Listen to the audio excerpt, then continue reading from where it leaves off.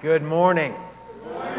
That's good. That's good there. It is good to see all of you here. Thank you for coming on this Memorial Day weekend and worshiping with us here at Ivy Creek Baptist Church. We are excited that you're here. And as you can tell from that was from last year, 2017. In fact, it was 1 year ago today that we were coming back. We were there with the churches and serving there in Kenya. And I preached, one of those pictures up there was me preaching in a church on the Sunday before what is our Memorial Day. And after that service was over with, we went to the airport in Kisumu and flew to Nairobi, and then we got another flight, and then we flew all day. It seemed like forever. It took us till we finally got back on Memorial Day 1 year ago. And so it was surprising to me that much time had passed. It really did not seem like that long, but it's been a year. And this morning, as we have been telling you over the past few weeks, I am very excited to have Pastor Bernard Ondiek with us, who was in those pictures as well. But he is one who is that we help and support there in Kenya. And so I'm going to invite him to come up and join me on stage this morning. Would you welcome him to our services today?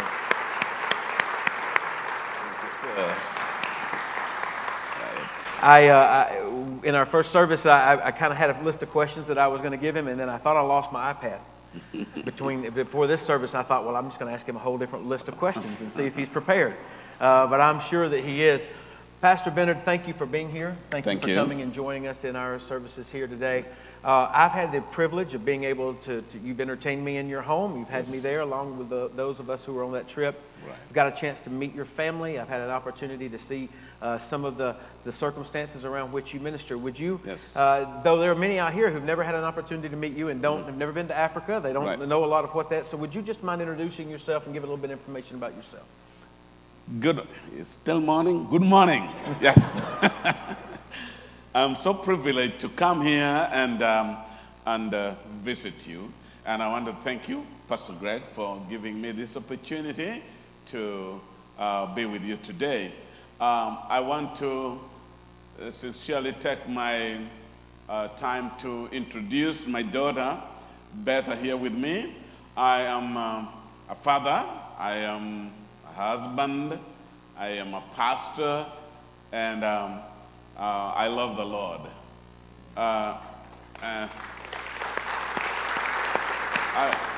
want to tell you that I am married.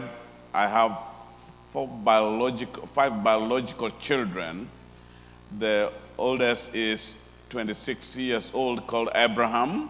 Then I have 24 years old, called Betha. And I want to tell you that I baptized her myself. Therefore, I was very happy. And I have 22 years old, called Melissa. And I have 19 years called Dorothy. And Paul, 7 years old. So it's keeping us young. And I have seven foster children. And we've been loved to take care of them, to feed them, to educate them. And they've grown. They have some of them have finished high school and finished university, and some of them are still in the high school. Excellent. And it's also one of the reasons for him being here in the States, this particular trip, is because Betha just graduated from college earlier from Columbia Bible Institute there in South Carolina. So we need to tell her. Congratulations on that. That's fantastic. Mm-hmm. You should also know, too, that his wife Pamela came with him, and they traveled here for that. But shortly after he arrived, maybe just 2 days? Yes, she arrived 1 week before I came. And then, but your mother? Yeah, my mother died 5 weeks ago. After having me come here. So when he goes back home, he has the responsibility of burying his mother. So we want to be in prayer for him. So it's one of those things where you experience great joys in your family, but also great sorrow as well. Yes, thank you. Many of you know that we also have been praying for Pastor Bernard. As a matter of fact, you'll recall just a few months ago, back at the end of the year and first of this year, we were in prayer for him because The situation, if you were aware of it on the national scene, was very severe in Kenya through their elections, and a lot of unrest and political unrest, and we are grateful. We are grateful for the climate change. He was able to explain that to me a little bit tonight. Things have changed and been there, and maybe just share how God had answered some prayers for your safety and for your country.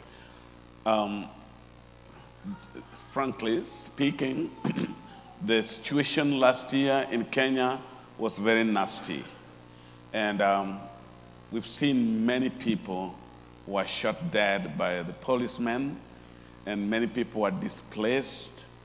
And it's just because of political differences. After every 5 years, we go through election, just like United States, I think maybe 4 years here. But every year of election, we must have something different that we don't expect. And therefore, last year, after election, it was nullified that there was a lot of cheating in it, and it became so bad that when the election was repeated, the opposition party never wanted to go for the election, and people went on rampage, and people went on riots, and it became really bad. And something that I didn't share, that it became that the Kenya had two presidents, that the president of the Republic of Kenya was inaugurated in December, and the president of the people of Kenya was inaugurated on the 30th of January. And it became nasty that Kenya had no rule. The rule of law was not there. So business became very hard. Traveling became very difficult. But we thank God. We thank God that later in the month of March, the former Secretary of State, Mr. Tillerson, he came to Kenya and met our people and talked to these two gentlemen, His Excellency President Uhuru Kenyatta and His Excellency Raila Odinga. And one day, just in the afternoon, we saw them standing at the in Nairobi, and they were greeting each other and shaking hands. And they addressed the nation by saying that we are very sorry that Kenya has been pluralized and there was no rule of law, and now we stand before you telling you that we are bringing you peace and we want Kenya to be united again. And the opposition party talked, and everything just turned upside down. The whole entire nation became very cool, like a burden that was released out of somebody. And we are so happy that today Kenya is doing well. And what I love is to see our president stood before the podium and talk to the public and tell them that, please forgive me.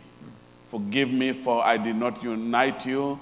I spoke very bad words, and I want forgiveness. I repent before you. And that has given us a trust that we are going to change our country for development, for unity, and for whatever happens to make our country better. So thank you for also praying for me, because I shared a lot of prayer requests when that thing was happening. That's right, and that's why I wanted him to be able to tell you that things had turned out much better in the last few months, and a lot of that, I believe, was due to the prayer and God working in your country. One other thing that you may have seen there, Pastor Bennett has started a seminary to train pastors, missionaries. I was privileged to be able to speak and to teach in that seminary while I was over there last year. He's also planted many churches throughout Kenya and pastored those churches. But really, the thing that is interesting to me, one of the churches that you planted was in his very hometown village, a very small village called Wachara. And in fact, I believe the church was planted on land that your family owned. Yes. And when we were there, we were able to meet the pastor of that church. His name is Pastor John. And I wondered if you would just share, we have an opportunity to contribute to help Pastor John there regularly through our church here. But I wondered if you would just share a little bit about that church and Pastor John and how we were able to support him. That is really amazing, because I was born in Wachara village in the western part of Kenya, and I grew up there as a young man. My father and my mother, my mother had a little bit of an hint of Christianity, but my father was not very sure. And therefore, I grew up in this situation, and until I finished my high school. If you read the Benner's Vision book, is part of my history. Because this is a little time I'm talking, if you get that book and you read it, it will help you understand who I am. Then after finishing my high school, after struggling a lot, walking 40 kilometers to go to school and come back, I then left that village and went to another village, another town in another village, where I was invited by a young man who was called Levi to introduce me to the church. And I rejected that. I did not want. The reason is that he used to play guitar. I didn't like guitar. So, and he called me again and again and again to go with him to church, and I didn't want to go. But one day, he insisted, and I said, I will just make this man happy. I will just go with him. It's bothered me enough. So I walked with him to the youth rally. It was a youth rally. And I got in there, and there were many youths who were there.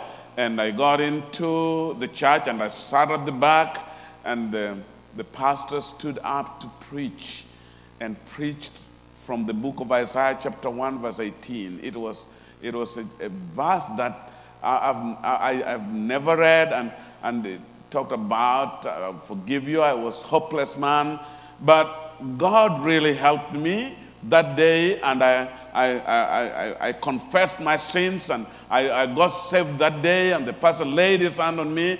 I went back to my village with the pastor, and I started to witness to my mom and my daddy, and they believed in the name of Jesus Christ. And because this village had no evangelical church, therefore, later we started to work hard how we could plant a church there.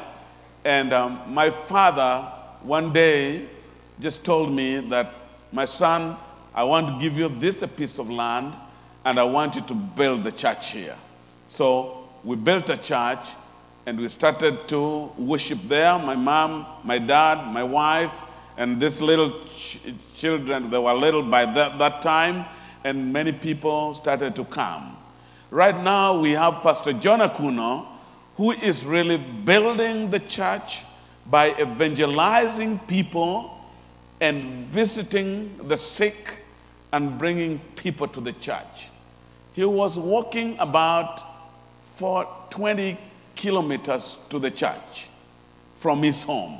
He didn't have any bicycle or any motorbike, but when the team from here and Pastor Greg came, and they shared with him, and I shared with them about all this, and they bought him a motorbike that now he can just move like a flashlight and do the work of the Lord. I tell you, that gentleman is a very happy man. When he gets into his motorbike, you see the joy of a pastor. And therefore, I want to thank you for that was going on, that happened, and I'm so pleased for that. Excellent. So pleased. Excellent. Churches, family, seminary, a lot of things there, but I want to talk to you, get you to just explain to our congregation something that you're very passionate about. And you could tell from the video, all the pictures of the children that were there. And so I would like it if you would just explain a little bit. There's two of those schools, Benner's Vision schools there, one in your home village of Yes. Wachara, one in the town of Ahero. Right. Could you just explain how that vision came to be and sort of what's taking place with those schools. In the early 90s is the year that many of our young people were struck by the HIV and AIDS. And let me tell you, when this disease started to kill our people, they believed it was a curse, that it was not a disease. And therefore, people kept on dying, leaving children orphaned. As a pastor, I buried people almost every weekend, 6, 5, 10 people, husband and a wife, husband. And we've saw children remained, were left hopeless in their lives. The oldest would feed the youngest. And this is real. It happened. And my wife and I went for these burials. And one day we saw some young children left without a father or a mother, crying after the burial. People are just leaving, praying for them. As usual, we are going to pray for you. Those are the normal words people use. But Pamela came closer to me and asked me, what should we do to help? My heart was only to preach the gospel and go, bury them and leave them there. But Pamela came and said, what can we do to help? One day we started bringing food to them, go to the street and see how after the life has become very hectic and very complicated to them, they flock into the street. If you came to Kisumu, my city, at those times, you stop your car and about 15 of them rounds you up. They beg. Some people throw their hands away. Some people slap them. They sleep on the coals. Police arrest them and beat them. Therefore, we say we'll visit them. We'll take them food. We'll go to the people and ask them for clothes. We went to the street and washed their wounds. Some of them we brought at our home and we fed them. But later we realized that this cannot help. In 2000, I left to come to the United States after we've started a ministry called Friends of Christ. And 2004, I went back. Pamela, we've started with 5 children. And we went with some ladies and gentlemen from Columbia International University. We decided with Pamela that we want to start a school because we wanted to change completely the poverty circle. But we could not change it by feeding them and only clothing them.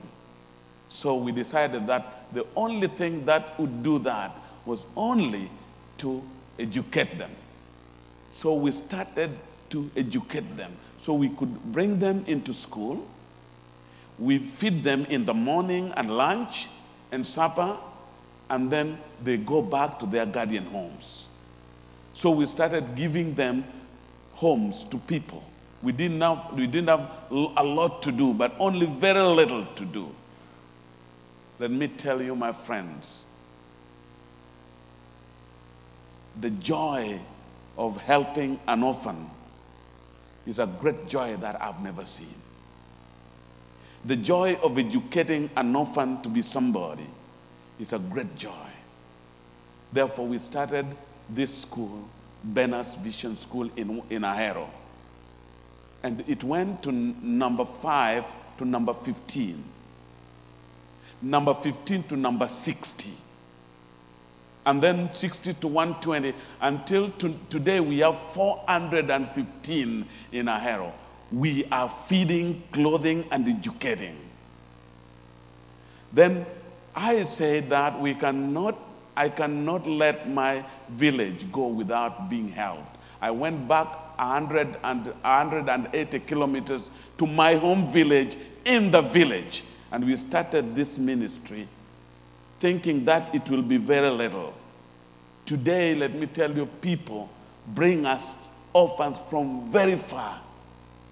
And we feed them, we clothe them, and we educate them. But not only that, our aim and our purpose is not only to clothe them and feed them and give them knowledge, but our aim is to give them the Lord Jesus Christ, to witness to them,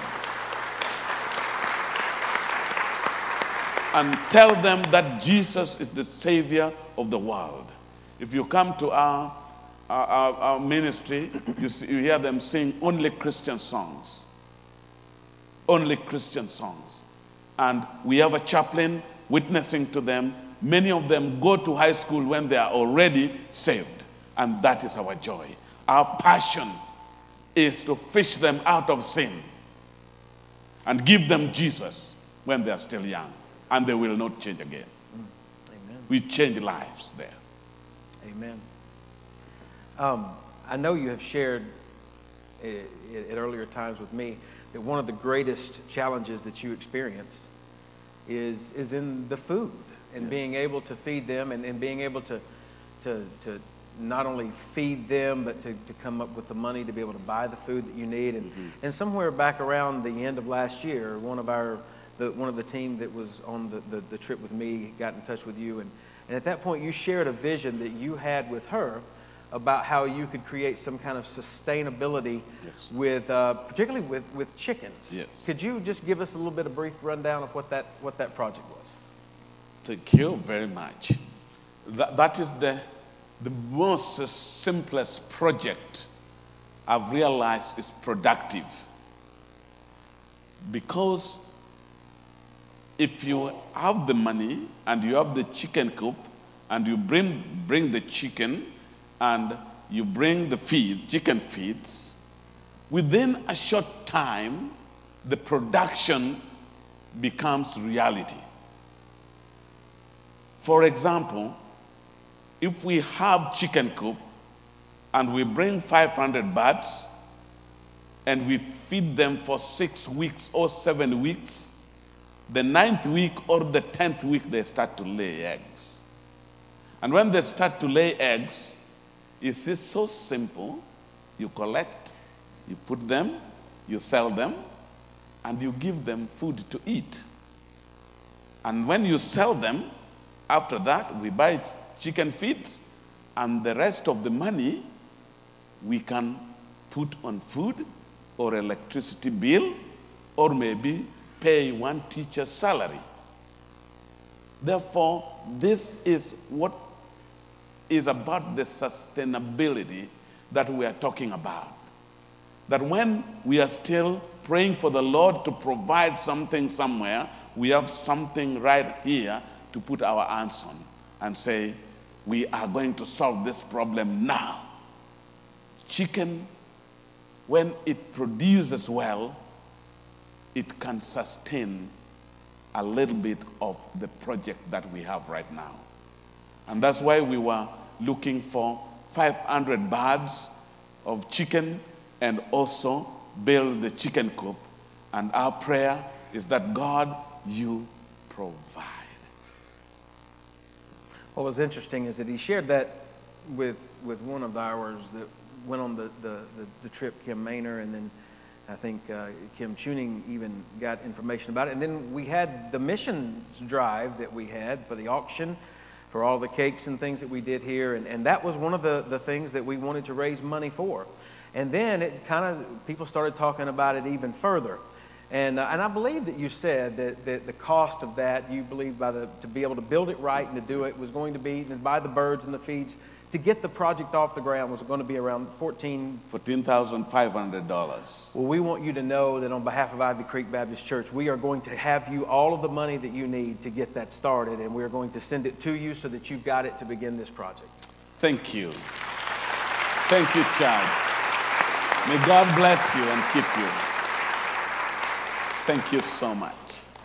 I mentioned this earlier. A year ago, I stood in a pulpit in a church in Kisumu, Florida, in Kisumu, Kenya, and I flew back to the States on the next day. And you are flying back tomorrow to Kenya. So it's really interesting how the Lord has created this appointment. And so what you need to understand is that there are brothers and sisters that you and I have, many of whom we've never met, who live in Kenya because they are Christians. And we will spend an eternity with them. And this is my brother in Christ. And we will spend an eternity together. And because he is my brother in Christ, and because you, if you've been saved by the Lord Jesus Christ, he is your brother, what, on behalf of the Lord Jesus Christ, would you take just a few moments to share with your brothers and sisters this morning? Thank you. Thank you so much, Pastor Craig. I want to sincerely tell you that the joy of being a Christian, you realize it here on earth before we go to heaven. One day we will be in heaven and the reality will be seen. But I want to remind you of one thing, that if in any case the reality is destroyed or the reality is altered, I don't think that there's anything to believe on. When the reality is destroyed, is altered in our Christian life, I don't believe there's anything at all to believe on. Therefore, I want to remind you of some absolute realities that I know you know, but I just want to remind you briefly. Number one, absolute reality that can never be altered at all as Christians is that our God is existing. And he is the creator of the heavens and the earth. That is the reality. And it is absolute. Nothing you can destroy about it. Nothing you can alter about it. The book of Genesis says that God created the heavens and the earth. And whoever says it's not existing, whoever says is not the creator, is destroying the reality, and he believes nothing. And we as Christians, we should not alter the reality by any means. Number two reality, that if you try to alter it and bring any other thing, the belief is nothing and has no value, is that Jesus is the Son of God. He is the Son of God and the Savior of the world. He is not only the Son of God, but the Savior of the world. And that is the reality. We don't have any other Savior. We don't have any other Son of God. We have Jesus. The Bible talks about it, and the Bible is absolute. And therefore the truth is absolute. And the reality is Jesus is the Savior. God himself said that this is the Son, my Son, in whom I am pleased of. Amen. That is the real. Nothing we can do about them. Nothing we can alter about it. What we have to believe it is to come to him and accept him. Number three reality is that faith is our victory. Faith is our victory. We can be professional. We can be skilled. We can be engineers. But that ends here as we do the work here. But what takes us up to see God one day. The reality is, believe by faith that Jesus is Lord and confess by your mouth, and then you are saved.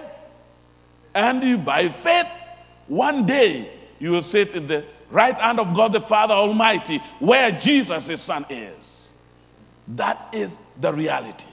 That faith is our victory. We go see God by faith.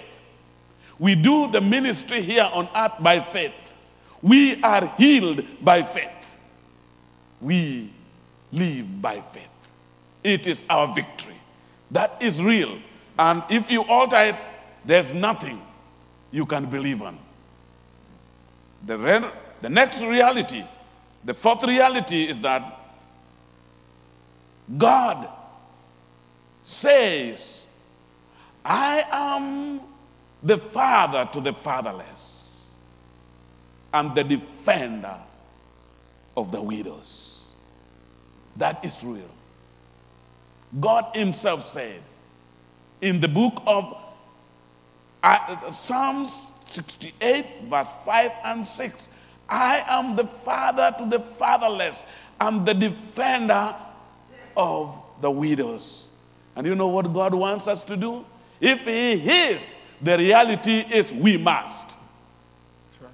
If he is the defender of the fatherless, and if he's the father of the fatherless and the defender of the widows, we have to do what he does. We have to believe what he has said. That is the reality. The last reality that I believe on, that makes us to be the servants of the Lord, is go ye and make disciples of all nations. There's no way they will know if the reality is fulfilled. The absolute reality is people know when we go. People believe when they are told. Men and women of God, Ivy Creek Church, do not alter the reality. Remain steady, alert on the reality. May God of heaven, the Father of all people in the world, King of kings, bless you, your wives, your children, your husbands, and your grandchildren forever and ever as we keep on remaining in the reality until we meet up in heaven. God bless you. Amen. Love you all.